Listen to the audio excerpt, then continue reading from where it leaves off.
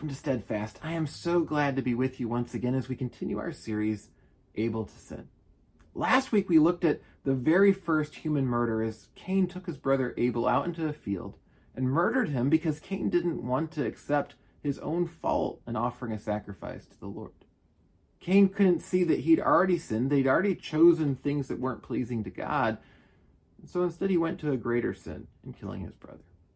Now this week we think about the outpouring of sin. Because as we fall into that descent, and all of us do, then we arrive at something we really don't like talking about, the consequences of sin. And we see different kinds of consequences. We see the natural consequences of sin, the sorts of things that simply come out of our behavior. If we're terribly mean to other people, they'll back away from us. They might speak unkindly of us. They may not be as willing to help us out. And then we have the moral judgment aspects of sin, where God brings judgment upon us for the things that we do wrong, the things that are displeasing to Him and separate us as sinners from a holy God. And both of those are relevant problems. Now, the issue in every case of sin, I would say, is that we don't truly understand how much we're already recipients of mercy. And that's what we're going to see as we look at Cain tonight. Because Cain didn't understand what God had already done for him. The fact that he was alive at all to sin was God's mercy. The fact that as he offered an inferior sacrifice, he didn't have the right attitude as he came to offer that sacrifice. That was God's mercy. And the fact that he wasn't immediately killed himself as he killed his brother Abel, that was God's mercy. But here tonight, as we enter into Cain's mind and we hear his complaint to God in a moment, what we see is that Cain isn't thinking about those things. And how often is it in our own situations we don't think about what other people are doing for us or what especially God is doing for us. We see how we feel like we deserve more. I thought about one of my very earliest clients when I was doing a lot of computer work. He was a wonderful man in a lot of ways and a good friend in many ways, but one of the challenges in being his computer tech guy was that he didn't really appreciate how much work it was to do the things he wanted done. I designed a website for him. I would repair his computers. And often our conversations would go like this. He'd call, and if I wasn't available, he'd keep calling in a panicked fashion until I was able to answer the phone.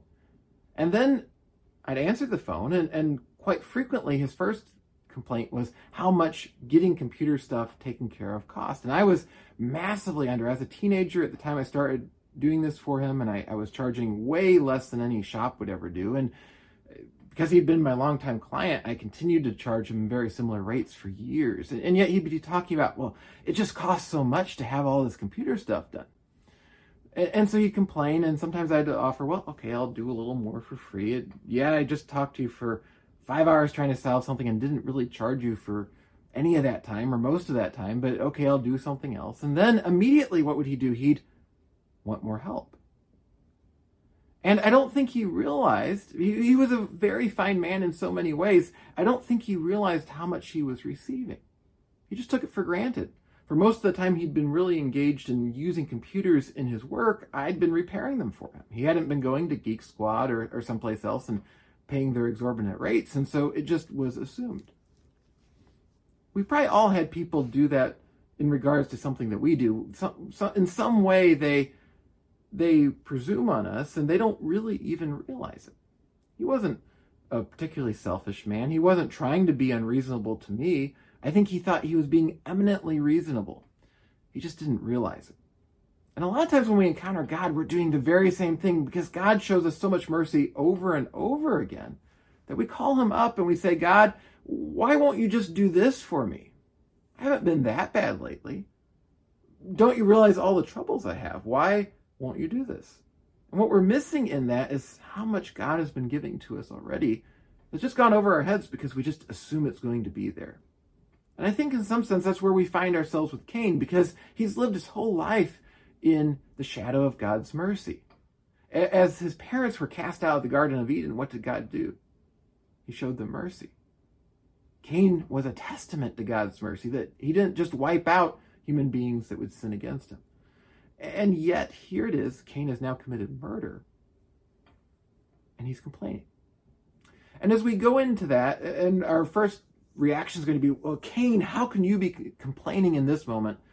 let's ask our God to help us to see those places where we do the exact same thing. Because we don't want to just rush into judgment on Cain. What we really want to do is see where this is happening in our own hearts. Would you pray with me, please? Father, would you help us? We all struggle with sin, but we struggle to even see your mercy as we sin. Would you help us to understand what you are doing for us, how you are showing us your grace, your care, even as we don't deserve it?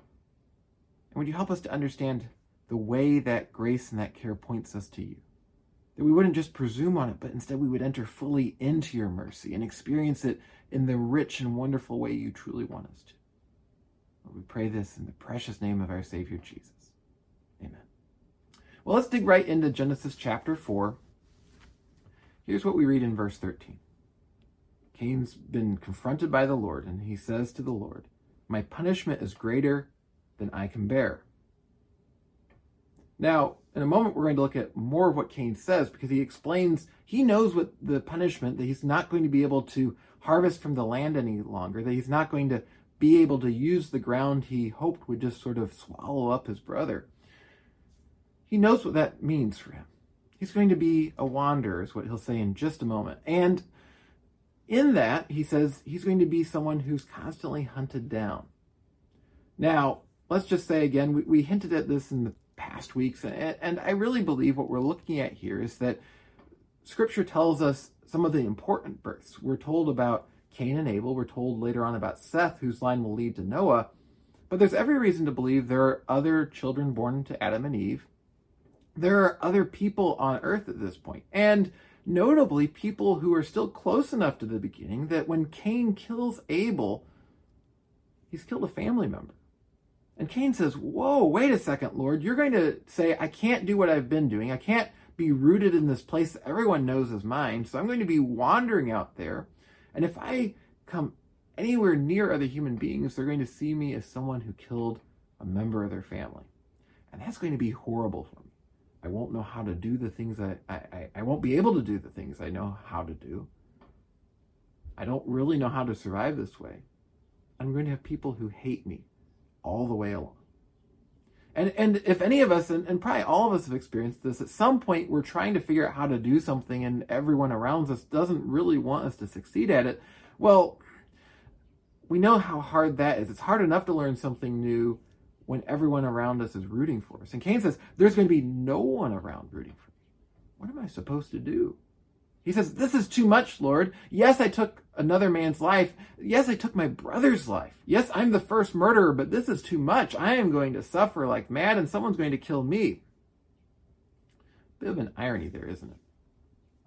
We see all kinds of things being hinted at here, and a lot of it just makes natural sense to us. Of course, if someone killed a family member of ours, we're probably not going to be very favorable to them, to put it mildly. And many people, even today, even though it wouldn't technically be legal, would want to take vengeance out upon such a person. But in the ancient world, and we can gather that this is something that Cain can see coming even at the very beginning, it was appropriate to avenge the death of a family member. In fact, in many societies, it's thought that you had to do that in order to demonstrate that your family group, that your tribe, that your city, whatever it might be, was strong enough to resist invasion. And so early on here, that not all that's in play yet. It's going to be later on, and we're going to see some of this in later Old Testament law. But even here, Cain can see how it's going to be. If the Lord says he can hear Abel's very blood crying out on the ground after this horrible murder, Cain doesn't have to be the smartest person ever to say, all those people out there that are all related to Abel, well, yeah, they're related to me, but they're going to look at me as a murderer, and they're going to want to avenge me. In Deuteronomy chapter 19:1, we read that God sets out places of refuge, cities of refuge for people who commit manslaughter, not murder. Take a look. It says, when the Lord your God cuts off the nations whose land the Lord your God is giving you, and you dispossess them and dwell in their cities and in their houses, you shall set apart 3 cities for yourselves in the land that the Lord your God possesses. Skipping down to Verse 9, there's regulations on this, though, for murderers like Cain. He says, provided you are careful to keep all this commandment, which I command you today by loving the Lord your God, and by walking ever in his ways, then you shall add 3 other cities to these 3, lest innocent blood be shed in your land that the Lord your God is giving you for an inheritance, so the guilt of bloodshed be upon you. But if anyone hates his neighbor and lies in wait for him and attacks him and strikes him fatally so that he dies, and he flees into one of these cities, then the elders of his city shall send and take him from there, and hand him over to the avenger of blood so that he may die. Your eye shall not pity him, but you shall purge the guilt of the innocent blood from Israel, so that it may be well with you. A lot going on there, but here's the picture that we're looking at. God knows that there's going to be this cycle of vengeance, and he doesn't necessarily want to set a precedent ultimately, years later, that those who intentionally murder can get away with it. But he also doesn't want people to look back to the situation with Cain and Abel and the degradation of humanity in general and end up creating a situation where anytime someone accidentally kills someone else, that there's vengeance upon them. And so he sets up these cities of refuge. And in a sense, it's related to Cain's situation, even though Cain is an outright murderer, because Cain is going to ultimately wander into a city. And in that place, with everything that's going to play out in this passage we're looking at, God is going to protect him. God is saying it's not optimal that we see constant vengeance, because what happens? Well, someone avenges a murder, and then the other family avenges the killing of their loved one who was avenged against, and it keeps going and going and going. This is something that ethicists in the ancient world talked about frequently because they saw it happening. It was a problem. And God wants to shut that down. That's what we see later on. But what's also notable, and you might be wondering, well, why are you talking about manslaughter? We're talking about murder here. The language used here in Genesis chapter 4 is very similar to Deuteronomy 19. And it seems as Moses is composing Genesis and then later Deuteronomy, he's expecting people to make the connection. Why? Because Cain, in some sense, sets the precedent that God cares about mercy. Yes, someone, as a manslaughter, has killed someone. What do you take from them in exchange for that? Well, you don't take their life. You might take some of their freedom. Yes, they're going to be constricted to this city, but you don't actually kill them. How does God demonstrate that? Well, he goes even further. When Cain comes in and basically, so to speak, is the inventor of murder, he kills the first human being. God shows him mercy. God's showing a picture over and over again throughout Scripture of mercy, and it is clear, it's blatant right here. The problem is, Cain doesn't get that. The people later on won't get that either. And that's why they need to pull these things together. Cain doesn't get it. What does he do? Yes, he's a murderer. And the people reading this, as Moses writes this, knows there's going to be law forbidding them from murder. They may, as they read this, be also reading what Moses has written about the 10 Commandments and the other laws that God's given him. And so as they read this, they're going to be struck just like we are, that God shows any care at all to Cain. Why doesn't God just eliminate him right here? Because God takes opportunity after opportunity after opportunity to show mercy, even when the person doesn't really get it. And clearly, Cain doesn't. Because what does Cain do? He doesn't say, God, I'm so glad I'm still standing here and I'm not just a smoldering pit here where I once was standing. I am so glad that you're willing to talk to me about this. No, what does Cain do? He says, God, by saying I can't harvest the land any longer, I can't be a farmer any longer, you're ruining my life. I'm going to be running scared. Someone's going to kill me. And we say, Cain, you're so stupid. Then we look at ourselves and we say, I say to myself, Tim, you're so stupid, because what do I do when I sin? What do I do even when I'm not directly sinning and find myself in a bad situation? But I look at all the other sin I do and all the mercy God has shown on me. What do? I complain to God. I say, God, why are things the way that they are? Why can't it be smoother? Why can't it be more comfortable? Well, God's showing us all kinds of mercy, showing me all kinds of mercy. I just take it for granted. Take a look. There's lots of examples of this same practice throughout Scripture because it's the human condition. Luke chapter 16. We have a parable there of this rich man who never shows mercy. He dies, and what does he do? This very familiar parable about the poor man Lazarus. The rich man calls out, "Father Abraham, have mercy on me and send Lazarus to dip the end of his finger in water and cool my tongue, for I am in anguish in this flame." Later on, we see this as a report about what happens in Revelation as well. It says, "And curse the God of heaven, the people that are condemned by God, for their pain and their sores, they did not repent of their deeds." What do we see over and over and over again? Complaining to God. But the key thing is they don't repent. The key thing back earlier in that parable from Jesus, the rich man isn't saying, "I'm so sorry I was such a horrible person during my life." No, he just says, "Well, show mercy on me," as if he deserved it. And that's what we see with Cain as well. And I think in that link to the cities of refuge that God will establish in Deuteronomy, God is wanting them to think back to the mercy he showed Cain, because some people would have said, "God, I thought you were a God of justice and righteousness. Why are you showing mercy even for someone who only committed manslaughter?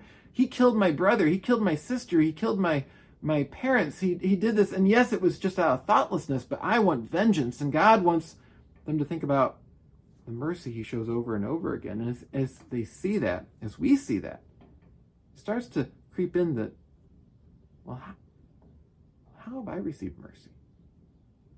But it's always there. The very fact that we're living right now, the fact that we can be here together online studying God's word, it's a picture of God's mercy. But it's so present. It's the air in front of us. We just take it for granted. It's just there. It's one of the things I find interesting if you look back at the etymology, the history of a word. We take the words we speak for granted, at least if it's in our native language. If we're learning a language, it very much doesn't seem the case. But when we speak our own language, we usually just take things for granted. Well, of course we just use that word. A while back, I ran into a history of the word tea. And if you're like me, I bet you haven't spent any time thinking about, why do we call the beverage we drink that's named tea, tea? Now, if you've learned other languages, though, you may have encountered that not everyone calls it tea. Some people actually, instead of a word that's tea related, using the T sound and so on, might sound more like chai or ka. And you might think, well, I know certain teas like that, but why in other languages do they actually use that to refer to the beverage? Well, it actually seems to go all the way back to early Chinese language, where the tea is being imported from, and some regions of China, they all seem to have a common name for it at one point, but the pronunciation of the letter changed at some point in Chinese history. Sometimes this happens in language. And then a most remarkable thing happened. For some countries, tea was first imported over the Silk Road, over the land, and the people doing that encountered a particular region of China that pronounced it, as you can see on the screen, one way. On the other hand, other countries' primary introduction to tea was by sea, as the Dutch sailors brought it from a different part of China, whose pronunciation of that letter had changed. And so now today, depending on what language you learn, you just take it for granted. Well, this is what we call that thing. But it has this bizarre history behind it that's just a fluke of how pronunciation changes in different regions that then change the way we spell it across languages across the entire world. And you can see where a ship sailed centuries ago based on what we call that thing today. We just take it for granted. Well, God's mercy is so established in the language of life that we take it for granted. Well, of course that mercy's there. But do we look at the etymology of it? Do we look at the history of it and say, the fact that there's a human race that's alive today, that we're here today, is the story of God's mercy, of that mercy sailing from country to country over time, that we're here. And so too today. We just take it for granted. How much mercy have I received? How much mercy have you received? It's kind of humbling if you actually make yourself think about that for a moment. Even just try to go back to the beginning of January and think of all the things that could have been different, could have been worse, and maybe you've had a really bad January even. Still, all the things that could have been different could have been worse. Maybe if you live in the areas of our world that have been really cold this month for the most part, Imagine if you hadn't had any heat. How much worse it would have been, whatever was going on. And we could come up with so many examples of that. If we've had something to eat every day this month, how much worse could it have been if we hadn't? We start to see these things that God provides over and over again that we just assume. How different that is than another famous figure in Scripture, the thief on the cross. We talked about the thief on the cross briefly during Sunday school last night. I just want you to look for a moment at what he says in Luke chapter 23, 40 to 41. That second thief on the cross, but the other rebuked him, saying, "Do you not fear God, since you are under the same sentence of condemnation? And we indeed justly, for we are receiving the due reward of our deeds, but this man has done nothing wrong." What did that thief realize? He's in a much worse predicament than any of us have been in. He's being crucified. He's up on a cross right now. And what does he say? Do you realize that the man on that other cross, he shouldn't be there? He says to his fellow thief, we deserve to be up here. Jesus doesn't deserve to be up here. And he recognizes that he has no reason to complain. He earned his punishment. God offers mercy to us, though, even when we don't deserve it. And that's what we see in the story of Cain. Genesis 4, verse 14. As Cain continues his complaint, "Behold, you have driven me today away from the ground, and from your face I shall be hidden. I shall be a fugitive and a wanderer on earth, and whoever finds me will kill me." Then the Lord said to him, "Not so. If anyone kills Cain, vengeance shall be taken on him sevenfold." And the Lord put a mark on Cain, lest any who found him should attack him. Then Cain went away from the presence of the Lord and settled in the land of Nod, east of Eden. God shows Cain mercy. Now, we sometimes might look at this and think, well, that sounds kind of negative. God put some kind of mark on him. Isn't that a bad thing? Isn't that a punishment in itself? But what it really is God putting a seal of protection upon Cain. Now, was it visible? It seems so. But we have other examples in Scripture where a mark being placed on someone's forehead, for example, is a positive thing. Ezekiel 9, verses 4 to 6, if we were to turn there, talks about how the innocent would receive a mark upon their forehead as protection from God. It's like Cain is being given a special uniform saying, I'm someone that you shouldn't touch. Yes, you know my history, and it's a small world still. There aren't a lot of people. People can figure out who Cain is no matter if he changes his hairstyle or whatever. People are going to know who he is. But critically, even as they know, they'll also know that the God of the universe is protecting him. And so God puts the kibosh on that early push towards vengeance. He says, no, that's not the way we're going to go. And that's, again, going back to what God later establishes in the cities of refuge. That's what God does there too. And that's what God does over and over again. The fact that his people can sin against him over and over again, and there may be judgment, there may be penalties, there may be outpourings of the sin, but God keeps pulling his people back together. He keeps redeeming them. He keeps rescuing them, even when it's self-inflicted. Reminds us that God offers mercy. Matthew chapter 5, verse 43. Jesus says, you have heard that it was said, you shall love your neighbor and hate your enemy. But I say to you, love your enemies and pray for those who persecute you. That's the heart of Jesus, that we recognize that even when we were enemies to God, he showed mercy to us. And that's what registered for that thief on the cross. He's staring there and he sees an innocent man and more. And as Jim was mentioning last night, he didn't have all the doctrines of the faith down. He couldn't have. But he did see Jesus, and he recognized that Jesus was an innocent man and also more than a man. Because what does he say? He says, Jesus, when you come into your kingdom, remember me.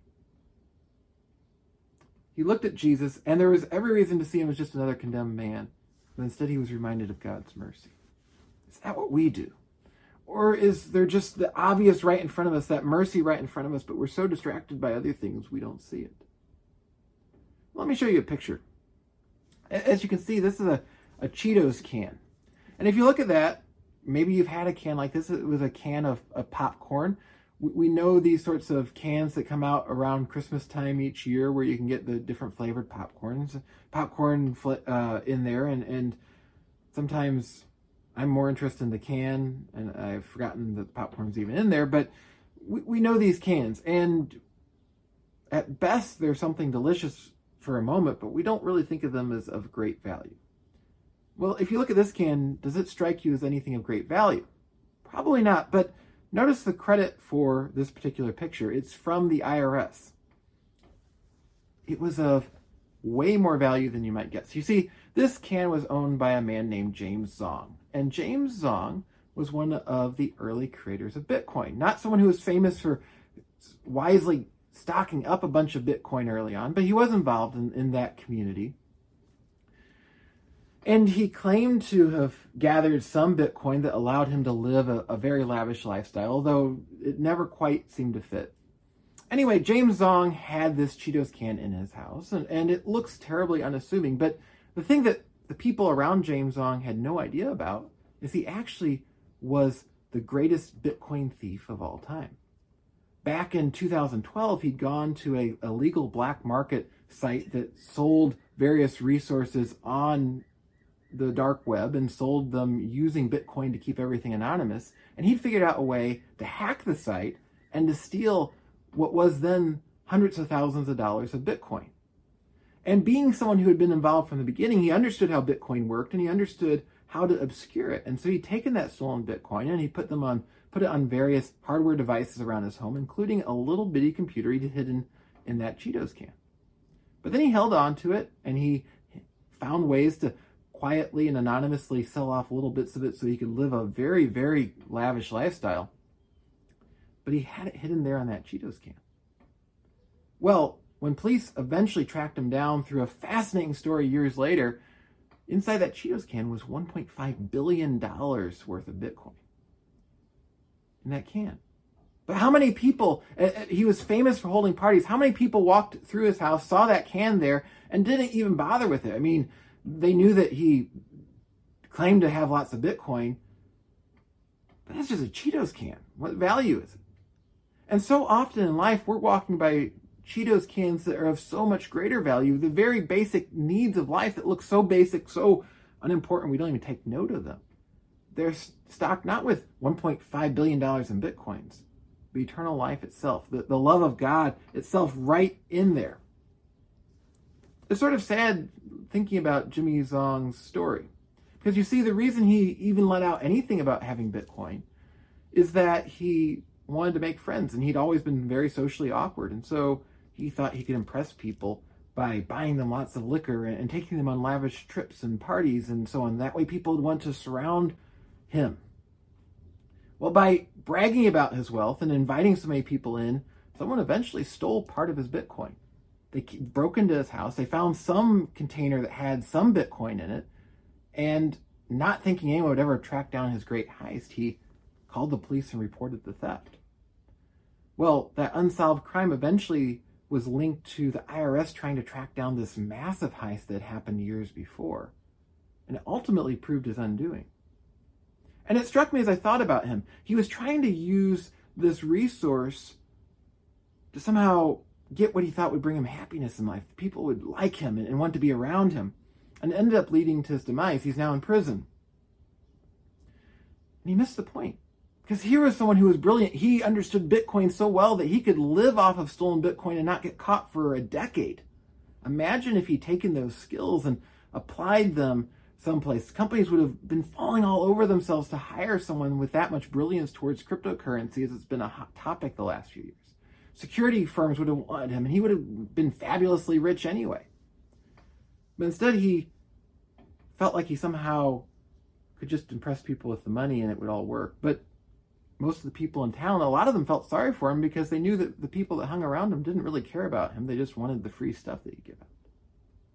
He was almost there. He saw something in what he knew about Bitcoin. He just didn't know how to turn it into something that would last.